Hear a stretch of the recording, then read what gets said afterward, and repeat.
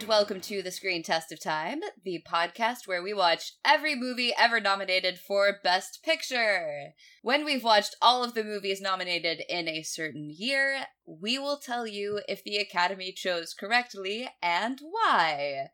I'm Susan Araslin. I'm David Daw. And this week we are continuing the 1934 nominees with the Jimmy Cagney star vehicle Here Comes the Navy, also known as Hey Sailor.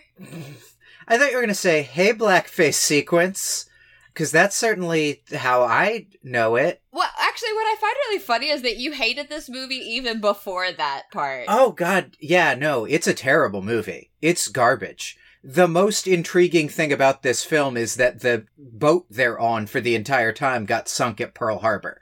That's the most interesting thing. And it doesn't happen until 6 years after the movie was made. That was an accident. Yeah, it's not like they planned that. Or did they? Hit me up, conspiracy theorists. I find it really fascinating that in the Wikipedia description of this movie, there's no mention of the horrifically offensive blackface moment. Oh, I thought you were going to say of them being on the USS Arizona all the time. Do they not mention that? I thought that they did. They don't make a huge deal about it. They do reference that it was sunk by the Japanese on December 7th, 1941 at Pearl Harbor. So this movie. So this movie is really...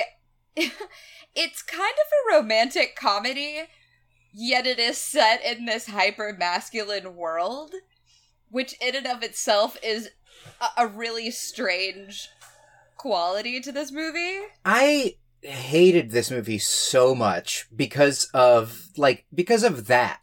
The premise of the movie is this dumb shit fucking toxic masculinity pissing contest between these two motherfucking assholes. And the movie spends the entire movie going, no, that's fine. The problem is it's getting in the way of them being loyal to the Navy. And I'm like, what the fuck is that moral? I think that you have just entirely lost your battle against swearing in 1.5 minutes. Oh God, was I still doing that? Because I'm sure not doing that for this movie. I'm sure not keeping it up for friggin' a movie that forgets it's a comedy halfway in because it's just gotta do a blackface sequence, and then after that is just never even trying to be funny for the last 40 minutes of the film. Yeah, so the plot of this movie, and I feel like I could really nutshell it very quickly without going into details, which we can then talk about afterward. Jimmy Cagney plays this guy, Chesty O'Connor, who joins the Navy along with his best friend, whose name is Droopy, specifically to annoy an officer whose name is Biff, has there ever been anyone in a film named Biff who wasn't the worst? No, and that's why it's so weird that this movie genuinely doesn't want to present him as the worst. Right, then why name him Biff? Anyway, Chesty falls in love, I guess, with Biff's sister, Dorothy, who... Also out of spite. Oh, yeah. At least at... Yes. At least at the beginning. Right. Played by Gloria Stewart, who is the old woman in Titanic, weirdly enough. So we will see her again, but not for a really, really, really, really long time. Chesty hates being in the Navy. He also hates Biff. They get into a bunch of silly fights. Chesty gets the Navy Cross essentially for pouring gunpowder onto some fire and then putting it out. Yeah. And then Biff somehow gets caught hanging from a rope off of an airship, and Chesty goes and saves him. Even though they hate each other, then Chesty and Dorothy get married, and Chesty gets promoted to bosun, and now he outranks Biff, who has to call him sir. The end. And somehow that lasts an hour and a half. Yeah, I mean, the movie is basically a totally normal romantic comedy plot, except that instead of the antagonism being between boy and girl, the antagonism is between boy and girl's brother. Yeah, though also it's, like, Dorothy, the sister, as the sort of, like, conduit for like, the like, middle ground in their conflict, ends up coming off just fucking terribly. Just comes off as an awful person. Everyone in this movie is an awful person, as I texted you. Except for Droopy, Chesty's, like, buddy that just wants to get his mom some dentures. Everyone else, every other object, every institution, every place they go to, I hate. Perhaps we should walk through why you hate every single one of these things. Yeah, I mean, that'll take a while.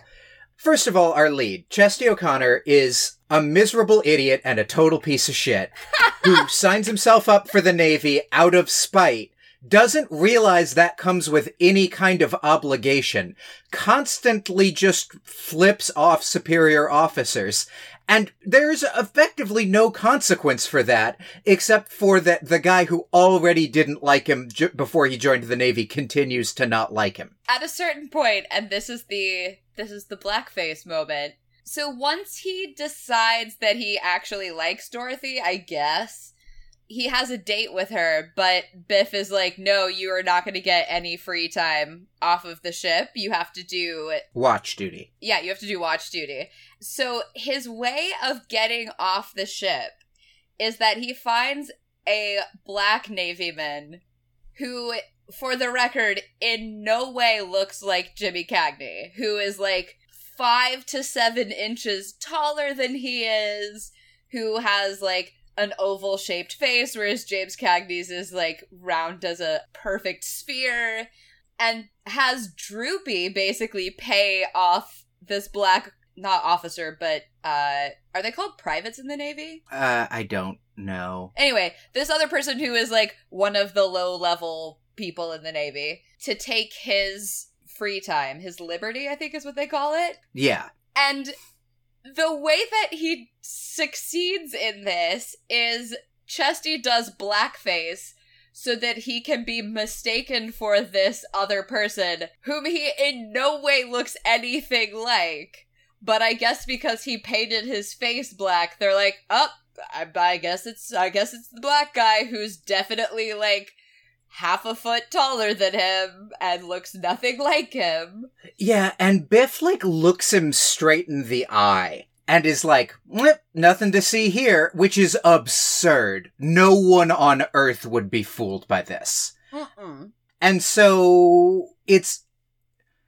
And it's such a lazy plan that it makes me believe that the director and the writer were just like, well, we gotta put some blackface in there. Yeah, I hate it so much. As I said, the lead up to it, the black sailor that they're paying off... Sailor, that's the word that I was looking for. ...is portrayed, it's the most racist, like, we've talked about, like, mammy stereotypes and other stereotypical, like, black characters from the early 20th century. And this is maybe the worst one we've ever seen. And that's your, like, warm-up to the blackface sequence, where in universe, the, like, only explanation is that Biff, the character, is such a racist piece of shit that he doesn't look at black people for more than half a second. And yet it doesn't have any sort of indictment of that at all? Nope. It's not like, oh, well, it's that white officers can't tell the difference between black sailors, and it's like, no, that's not there. That's not there to find. Anyway, he tries to sneak back onto the boat after... it fails the screen test of time, spoiler alert. So let's talk about the rest of this garbage fucking movie that also would have not gotten a very good grade, even if there weren't a blackface sequence that makes me immediately throw the whole thing in the garbage. Yes, let's do that. And the way that he gets back on the ship is Droopy tries to lie for him and is definitely not good at it. And he's like, oh yeah, he wasn't feeling well, so I took over for him. And then Jimmy Cagney has, I guess, like, fishermen or somebody take a boat out, and then he just jumps in the water and is like, help, help, man overboard. He gets busted anyway and is supposed to have 2 weeks in the brig, yet somehow during some sort of war game practice is not in the brig, and they're stuffing bags of gunpowder into the guns, which I guess is the way, I guess that's like blanks for cannons. Yeah. And then one of the bags opens and he spills all of it onto some fire that is randomly started, and then puts it out and gets a medal. And it's like, yeah, except if he hadn't been so careless, the fire wouldn't have started in the first place. There's so much like that that makes me fucking hate the Navy. There's so much stuff where this movie so clearly wants you to love the Navy. All the rank and file men on the boat are like so angry whenever Chesty shit talks the Navy because they love it here.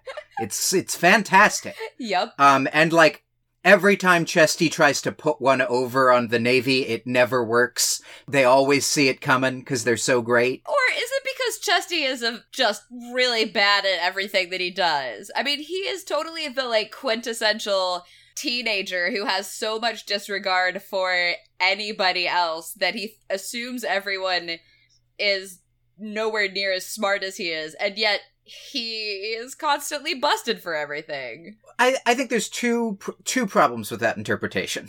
One is that I actually thought his plan to sneak back onto the boat was a pretty good plan. And it's only that, like, there's this extra boat you never saw before that's like, no, I totally saw him, he totally did it, that he gets caught. And two, the movie is constantly talking about how great Chesty is. Yeah, that's and how true. He'd be a great officer and a great guy, and he's got so much talent, and the Navy knows a good man when it sees him. But if he would just stop bucking authority so much. So, like, the movie thinks all of his plans are great. They just think, like, you can't beat the Navy. God, doesn't the sister actually, like, literally say that at one point? Is like, not you, not any man can beat the Navy. And I'm like, fuck this movie. Yes, she does in fact say that. And, like, that's the whole thing, is like, you might be the greatest guy on Earth, and probably you are, but you're not the Navy. Nobody's the Navy. And it's fucking, fuck the Navy. Like, which honestly, not in real life, but in this movie, it makes me hate the Navy so much. I'm no great fan of the military in general, but, like, I do like sailors, so, you know. Though I hate Fleet Week. Yes, which, also, the villain of this movie is Fleet Week. The greatest... Which is correct. Yes. Because if you live in New York and you've ever experienced Fleet Week, I like try not to leave my house during Fleet Week because there are just a bunch of men running around in sailor suits. So they look like overgrown little boys. Offering the most offensive street harassment known to humankind. The villain of this movie is very specifically San Francisco Fleet Week, which has that, and also is a, like, small enough geographic area that if you live in San Francisco proper, you just have jets flying over your house every 20 minutes for a solid week, and then if you go outside, there's a bunch of assholes. Yeah, I don't think we have jets in New York, but, you know, it's still terrible. For some weird reason, they don't like aircraft flying low over New York City constantly anymore. Oh, you're clicking. Oh, that actually was my pen. I'm so sorry. I'm so testy about this movie. Say that again. For some... Actually, you know what? I'm gonna keep it. Okay. But, yeah, the Navy comes off in its desperate attempt to look great, looking awful in this, because the whole point of his court-martial is that, like, Biff won this one because, like, Chesty was bad and Biff is only doing his duty. Except Biff wasn't only doing his duty, he was abusing his authority to fuck over Chesty so he couldn't go on a date with his sister. And the movie's like, yeah, but he had the authority, and so he's totally allowed to abuse it. That's true. Your problem was that you didn't have authority and tried to do something. Which, by the way, at the end of the movie is also what he's rewarded for, because he countermands a direct order to go down and rescue Biff. Well, yeah, he countermands a direct order to not do that by doing that. Yes. Just to clarify, in case anyone was confused. Yeah, it's not an amazing movie. So Dorothy, or Dot, as she is also known, why do you hate Dorothy? I mean, other than her saying, like, you can't beat the Navy. It's mostly that. It's specifically the scene where Chesty's, like, gotten off the boat to come see her and is like, you know what, I'm just gonna leave because the whole situation's terrible. It's not for me, and all that ever happens is that your brother is a dick to me. And she just goes, oh, Chesty, I don't think I could ever love a deserter. You're a quitter. You're a coward. And it's like, no, he's not. He's got a really good reason to not want to be in the Navy anymore. Now, he didn't have a good reason to be in the Navy in the first place, and he's a fucking idiot to sign up for 4 years in the Navy and then go, nah, I'm just gonna leave. But, like, her reasoning for why that's bad isn't, my dude, you signed up, you can't just leave the Navy. It's, I don't think I could ever love a deserter. And it's like, well, I mean, fuck you a little bit then. Here's the thing. Dot so clearly, like, loves the Navy more than she loves either Chesty or her brother. And I hate the Navy in this movie. That is weird. Like, is she a Navy brat? Was their dad, like, in the Navy? Why does she love the Navy so much? Yeah, she's just conveniently an orphan. She and Biff. And it's never really explained what the hell. She kind of blows hot and cold on Chesty, but also he kind of is hitting on her just to get back at her brother. So that makes a lot of sense. But then she's like suddenly super duper hyper devoted to him, except whenever he decides he doesn't like the Navy even a little bit. She's like, don't love you anymore. And it makes me hate her. It's a garbage character trait in a person. It's not a great thing to be. I mean, if it were any other job, I think people would instantaneously go like, well, that's awful. If it was like, oh, I only loved you because you're a lawyer, people would be like, well, what's her problem? This movie is so bad. I just shut down about this movie. I, like, hated it so I would have walked out of the theater. And I probably would have done it before. I probably would have walked out of the theater and you would have gone, oh yeah, the blackface thing was really, and I would have gone, there was blackface in this movie? Because I would have walked out before then. I don't know that I hated it that much before the blackface part. I mean, I didn't love it. Part of it, too, is that Jimmy Cagney looks a lot like an ex of mine, so I simultaneously found him attractive and also wanted to break his jaw. But I think that's also just the Jimmy Cagney thing. I mean, a little bit, but also definitely in this movie, like, that's the intended read on Chesty. I didn't have the former reaction, so I just was like, why? But the problem is, this is like a rivalry between two men where you hate both of them. And so, like, it's never satisfying when Chesty gets punched in the face, because it means Biff isn't getting punched in the face. Every moment one of them is getting dicked over, the other one is succeeding. And I don't want to see either of them succeed for a single moment of their godforsaken existences. I don't understand why Biff is portrayed as, like, being reasonable in this movie.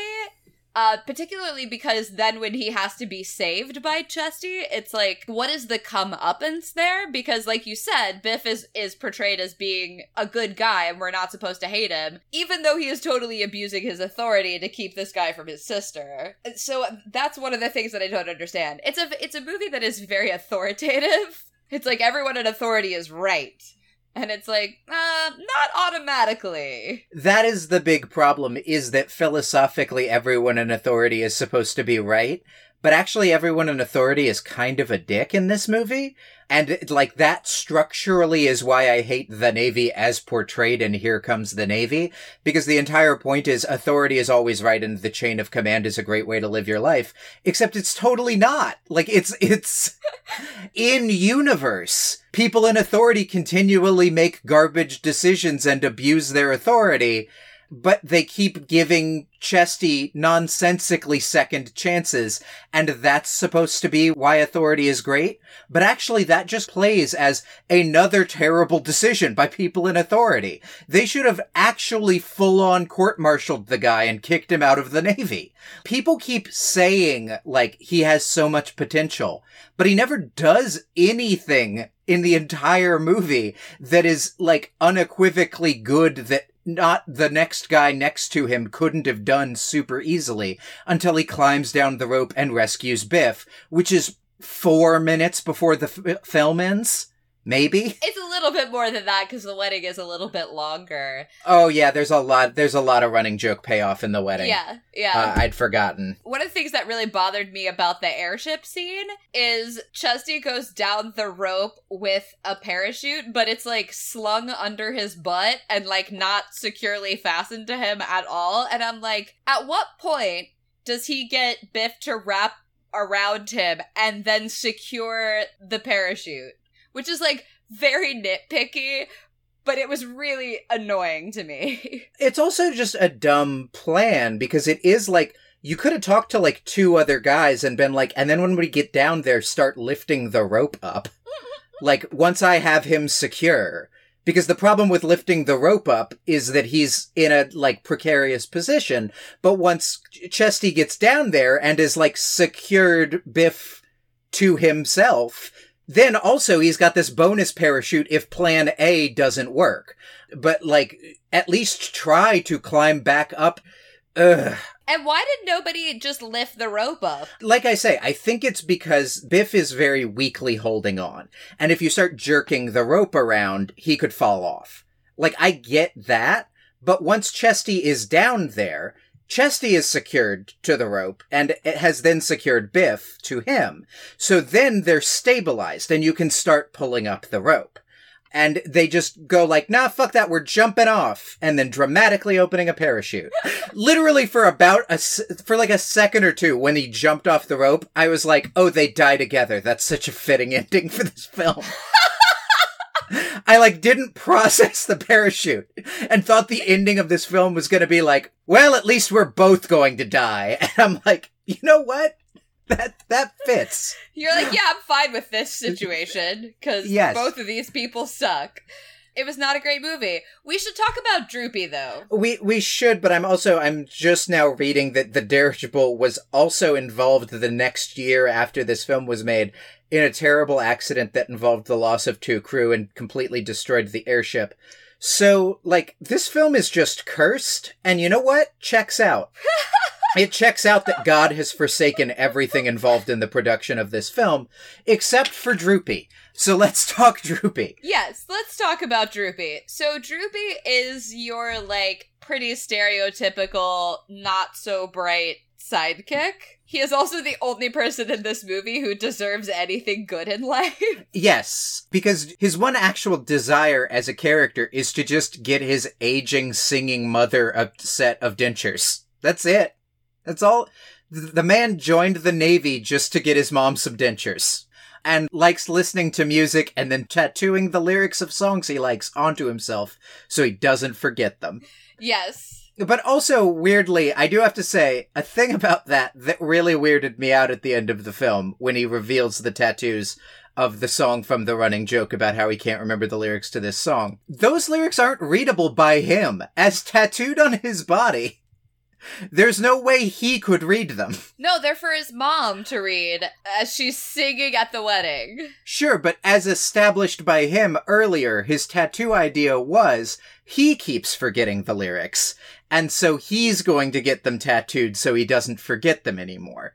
But then when he does get them tattooed, they're tattooed so his mom can remember the lyrics. At which point, just get the sheet music. And his mom is not a very good singer. No, that was the other surprising thing to me, is I thought the payoff to the dentures was going to be that, like, she is, like, a world-class singer, but just couldn't sing because no teeth. Because no teeth. Exactly. Great. I'm so angry about this movie. Yes, because no teeth. I'm so angry I can't sentence anymore. Hey everybody, it's David again, here to ask you to like, subscribe, and review us on iTunes. All that stuff goes into the metric special sauce that Apple uses to determine what podcasts get promoted and shown to people. And that's how Serial got started. It was just that. A lot of people reviewed it, and then it was like, when's Serial Season 2? And like, it'd be great if they did that for us. And that's the only thing standing in our way. You guys like subscribing, reviewing, also in-depth reporting, and a big push from NPR. So, this is going to be like the shortest one that we've ever done. I'm sorry. No, that's totally fine. I mean, it's, I feel like it's just not productive to go scene by scene through, like, no, actually, let's take a short break for how much I hate Chesty's original girlfriend. Because she's just a garbage person. Yeah, go ahead. She is introduced giving him shit for renting a tuxedo for this fancy ball they're going to, and spending his money on, like, a cup for everybody at I forget what, like, union he's in. But they have the Chesty O'Connor dance competition. Because he's, like, given a whole bunch of money to, have the giant... You mean he's given a whole bunch of money? No. He used a whole bunch of his money for making the giant cup that is the reward for the dance competition. Right. And his girlfriend is like, that's a stupid use of money. It's stupid you're wearing an outfit. You're stupid. And then she goes to the dance and flirts with every other dude at the dance, and then breaks up with him when he gets sucker punched because of her. Oh, and also tells him this immediately after he gets fired for missing 2 days of work. So then I hate his job, because his job is full of garbage people. He gets super beat up at the dance competition, and they, like, tear up his rented tuxedo. And his girlfriend's like, maybe I should be dating the Navy officer that beat you up. And it's like, you're terrible. I love that she doesn't appear through the rest of the film. I thought when I sort of was getting accustomed to the setup that we were going to end with, like, both happy couples where Biff was dating Chesty's girlfriend from the start of the film at the end of the film, but instead the movie's like, nah, Biff figured out she was garbage in like 5 seconds and just dropped her. Anyway, like, any scene you want to drill down into, I will be like, I hated everyone, I hated everything about that. The reason it's going to be short is that's just not productive podcasting, is to just scene by scene go like, yeah, hated them too. I love Droopy, but I do hate the gift Droopy gives to Chesty when Chesty leaves for the, like, dirigible corps or whatever. Right, the airship. It's unwieldy. It's got Droopy's face on it. It's a terrible gift. It's the stereotypical gift a mother-in-law gives a son in a sitcom.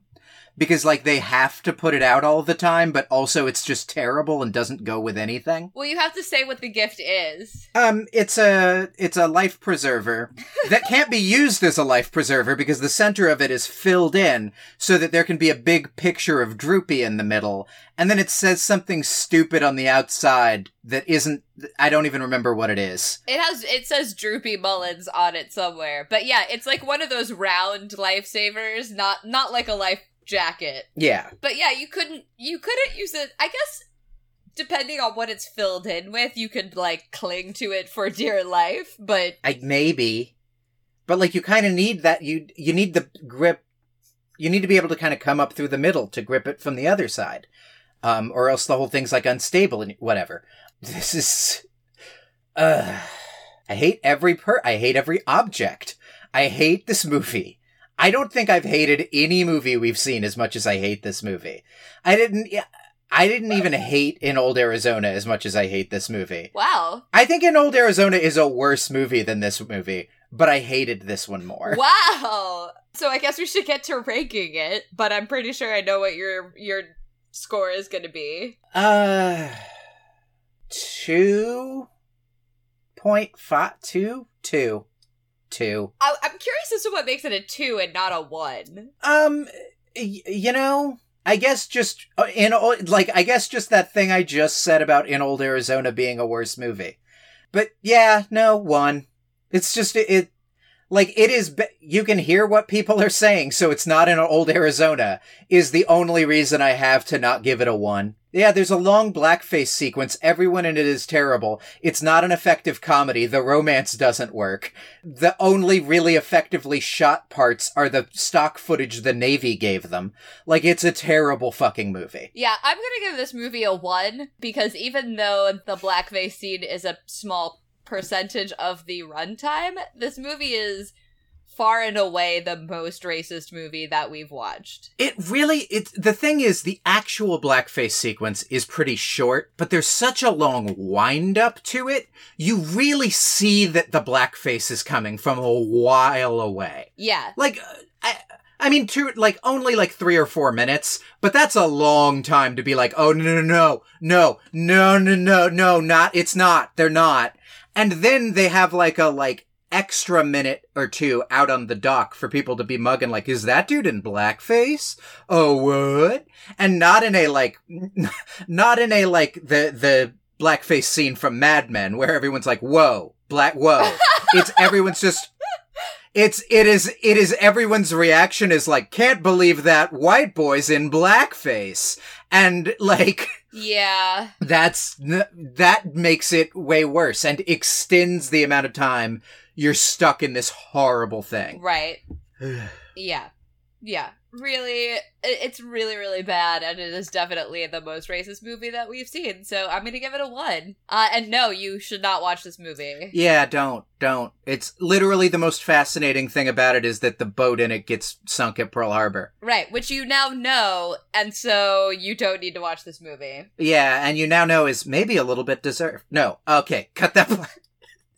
God, I hate this movie so much, though. Not the people who died on it, but the boat itself may have been deserved. No, if the boat had been completely deserted when the Japanese attacked Pearl Harbor, if no one had died in the attack on Pearl Harbor, and it just sunk a boat that was in this movie, completely justified. That I will go on the record and say. All right, fair enough. So next week we are watching the second of 3 Claudette Colbert movies in this year. You know, that's... Dear Lord, I have just opened up the Wikipedia page, and apparently Claudette Colbert and Cleopatra is the, inspiration for Vampirella. She does look quite a bit like her, yes. The haircut is pretty much exactly Vampirella. And the top, if you want to be generous and call it that.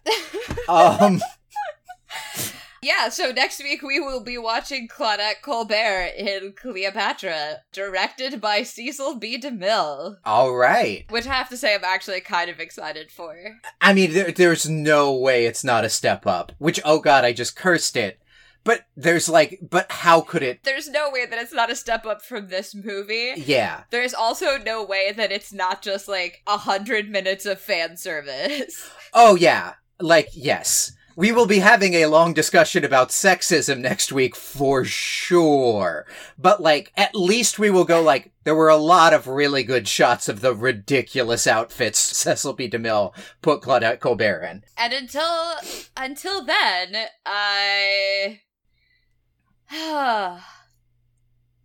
No, I'm not going to say it. You don't get our catchphrase, here comes the Navy.